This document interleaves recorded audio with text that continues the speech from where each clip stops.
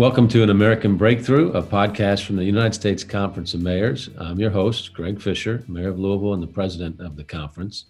Like everybody, we're thinking about Election Day coming up very soon. And on today's episode, we're here to talk about what actions cities are taking to ensure the integrity and security of America's electoral process, whether you're voting early, by mail, or in person on November the 3rd. For many Americans, Election Day is a momentous occasion, the chance to exercise the incredibly important right to vote and have a say in America's democratic process. But many cities are concerned. As we get closer to Election Day, we're seeing increased threats to our election, from the continuation of misinformation campaigns and foreign interference to voter intimidation efforts, and even the worry of violent protests. And on top of that, we know that many voters may have questions about whether their vote is actually going to count. So naturally, as mayors, we take these threats seriously and believe it's our duty to do everything that we can to help secure our elections. There's nothing partisan or political about it. All voters deserve to have their voices heard at the ballot box. Joining me for this important conversation today is Albuquerque Mayor Tim Keller. Welcome, Mayor Keller. Good morning. Great to be with you. Well, it's great to have you on the show today. And the 2020 election is shaping up to be like no other in our nation's history. And cities are doing everything they can to ensure all voters can safely participate in our nation's democratic process. So first of all, tell me how early voting is going on in your city and state, and what are you doing differently because of the pandemic? Well, early voting is just jam-packed. So we're seeing so far record numbers. And I remember the first day of early voting, I was driving past one of our locations, and usually it's kind of a ghost town actually for early voting at some of our locations. And there was a line around the block, and I thought it was for this donut shop that's right next to it, because there usually is a line there, especially during COVID, but it was actually for elections. And so folks, I think, are definitely taking advantage of early voting. And we're also seeing record number for absentee. And so far, we actually seem to have a Secretary of State and a county clerk just doing a really good job making sure everyone knows the different options that are available. That's fantastic. As mayor, are you taking any preventive measures to make sure that you're preparing for Election Day? We've done a few things. Number one, we wanted to understand in terms of COVID. So our particular state and our city, we've got restrictions on things like capacity and face masks. So we're making sure that those are enforced appropriately. And of course, that there's that sort of distanced outside line process. We're fortunate, even though it is coming up upon winter here, typically the weather is pretty good. And so we can accommodate a lot of folks outside waiting in line. Also, with respect to security, we certainly have worked on the different rules and regulations with respect to any campaign activity or statements or protests of any kind, and the proximity to a polling location. So in our state, we are allowed to have a substantial buffer of about 100 feet roughly. And so that's being maintained at all our locations. And we're working together with the county and the state police. I think it's important because elections all have different jurisdictions at polling sites. And so for us, the county's done a good job really stepping up and supporting in this area. Well, there's a lot of concern around the country right now about the security of the election. So what are the greatest threats to our electoral process that cities are worried about right now? And do you expect any issues to arise in your city? We were on a call with, I think, 107 mayors, and you were on there, of course, Mayor Fisher, and our police chiefs. And we were talking about these issues all around the country. And for us, there is a strong concern, certainly, about these paramilitary groups or these militias.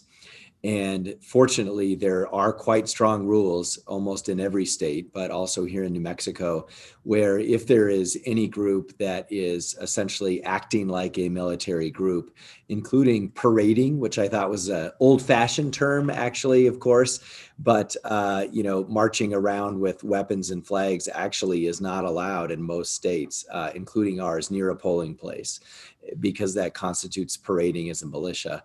So we've now been briefed by our district attorney's office legally on what we can and can't do and enforce. So that was one piece of preparation. Another piece of preparation is really understanding the security of the ballots. So we do have our emergency operations center and kind of an emergency security plan should somebody try and protest or attack the ballot warehouse. Excellent. And are you communicating this and assuring people that cities, or your city and cities around the country here with the conference, I know we are doing everything that we can to protect the integrity of the election? We're trying to get the word out as best we can. Of course, there's campaigns up, all the time on TV, and there's Halloween coming. So there's a lot to push through, but we're trying. And I'm going to actually early vote on Halloween. And so we try and let folks know that you can certainly, it's safe to vote by mail. It's safe to vote early, and it's safe to vote in person, both in terms of COVID and in terms of security. And so that's a message that we try to get out there. And I think also we are preparing for a several month period all the way up to Inauguration Day of the potential for social unrest. And so I think our both our police department, but also our fire department, code enforcement, some other different departments, we are worried, of course, that especially if there's an uncertain outcome, there's the potential for social unrest, no matter what side is winning or losing at the polls. So we have all our first responders and public safety teams doing tabletop exercises on how to deal with that. And then there's the issue of fraud. I mean, there's a lot of talk about that and concerns being raised about fraud and mail-in voting. So what do you say to people that are worried about that, or worried that their vote won't count?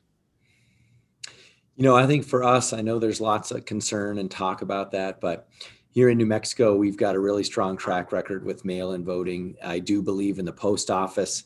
And I also know that with a paper ballot, that, that's the key. If your state does have a paper ballot process, in one way or another, in the audit process or in the recount process, or you name what it is, there's almost a high level of certainty that your vote will eventually be counted, as long as there is a paper ballot. And we require paper ballots in New Mexico.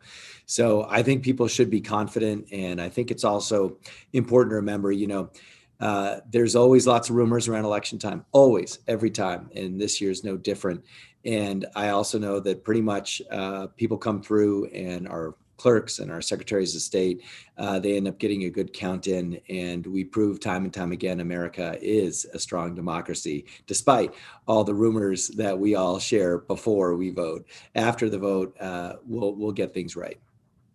Yeah, it seems to intensify. 2016, we saw a lot of foreign interference. It does appear that some of our states, or hopefully all of our states, are more ready for this cycle. Are you seeing that any type of misinformation campaigns, either from domestic sources, local sources, foreign sources? That's an interesting area where sometimes it's helpful for us to, go through something a couple of years ago so that then we're ready this year. And I think this is a good example where many states, especially ours, we've really stepped up all the cybersecurity aspects with respect to voting. And again, always having that paper ballot at the end of the day always gives you an audit trail, essentially.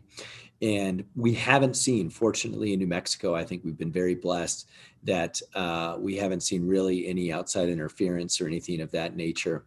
And I think, hopefully that's going true around the rest of the country. But I know in New Mexico, it's a place where also I think we're all a little jaded and skeptical. So now there's so much information out there from all angles that I don't think anyone really believes a particular source. And so that actually might make this problem better.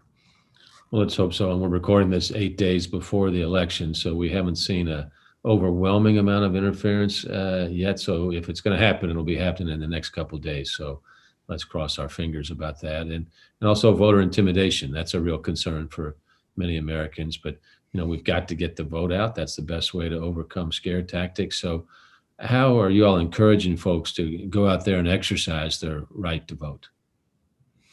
We're encouraging folks to have a clear plan and to think through that plan in terms of what's best for them and their family. And so for me, I have young kids, so it's much easier for us to do an early vote, for example, on a weekend where we're more flexible with time. We're not in a hurry. And there's also a way for us, in this situation of COVID, we're actually not going to take our kids to the polls. We usually do that, but instead we'll have some family help out and watch them. So it's have a plan for, how you're going to handle your children, or also I think the biggest thing is not being in a rush. So just whether it's your work situation or your family situation, make sure that there's a way for you not to be in a rush. The other thing is to look at different locations. So every, state is different. We do have polling convenience centers, meaning you can vote anywhere in your county. And there is an app actually that our Secretary of State and our county clerk set up where you can look at the wait times. And so part of the plan is also saying, maybe I'm not going to the place right by my house. I'm going to go to a place in another part of town that has no line.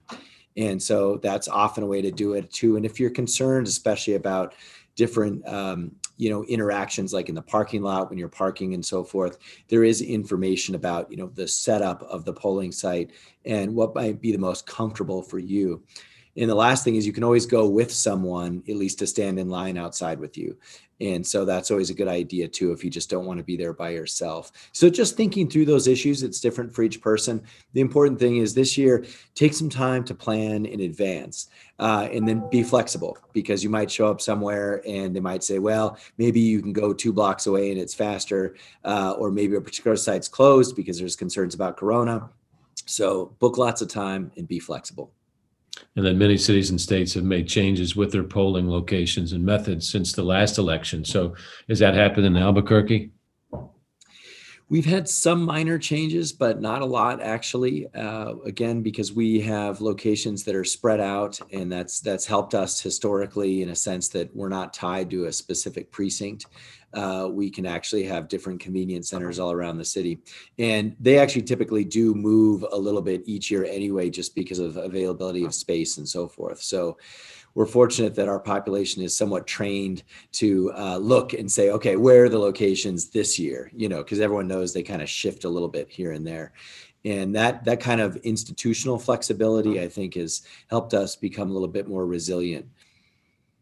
All right. So whether your city is exactly the same as last year or changed, you should know. And that all comes into play with what your plan is for Election Day or voting early. I've got my vote in here this past weekend. Did some local media around that so we could encourage everybody to develop their plan. So Mayor Keller, in closing, we're kind of going through tough times in America right now. As mayors, we got to kind of embrace that brutal reality, but also put out some hope there. So even in the hardest of times, Americans are still finding ways to focus on hope. So what or who gives you hope during this time? I'm really given hope right now by our folks who do volunteer out at the polling places and who work, both the volunteers and the paid staff. They're doing this in obviously a time of pandemic, but also a time of great unrest. And so they're doing it because they believe in democracy, and they believe that it's actually an essential duty in every sense of the word to make sure that that location is operating safe and appropriately. And so they give me hope.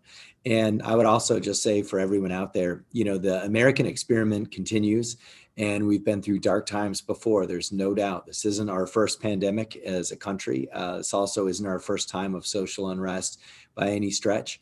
And I do believe that we come out stronger after we push through these tough times. Absolutely. At the polls on Saturday, I was really encouraged and given hope by the number of first-time voters. And the poll workers would say, first-time voter, and everybody would erupt and cheer and clap for them. So really awesome. Validating this democratic experiment that still continues in our country. And all these challenges that we have right now, it may not feel like it in the moment, but they make you stronger.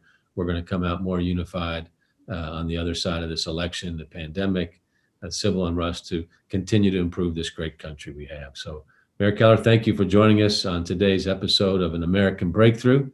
And for our listeners, be sure to stay tuned for our next episode.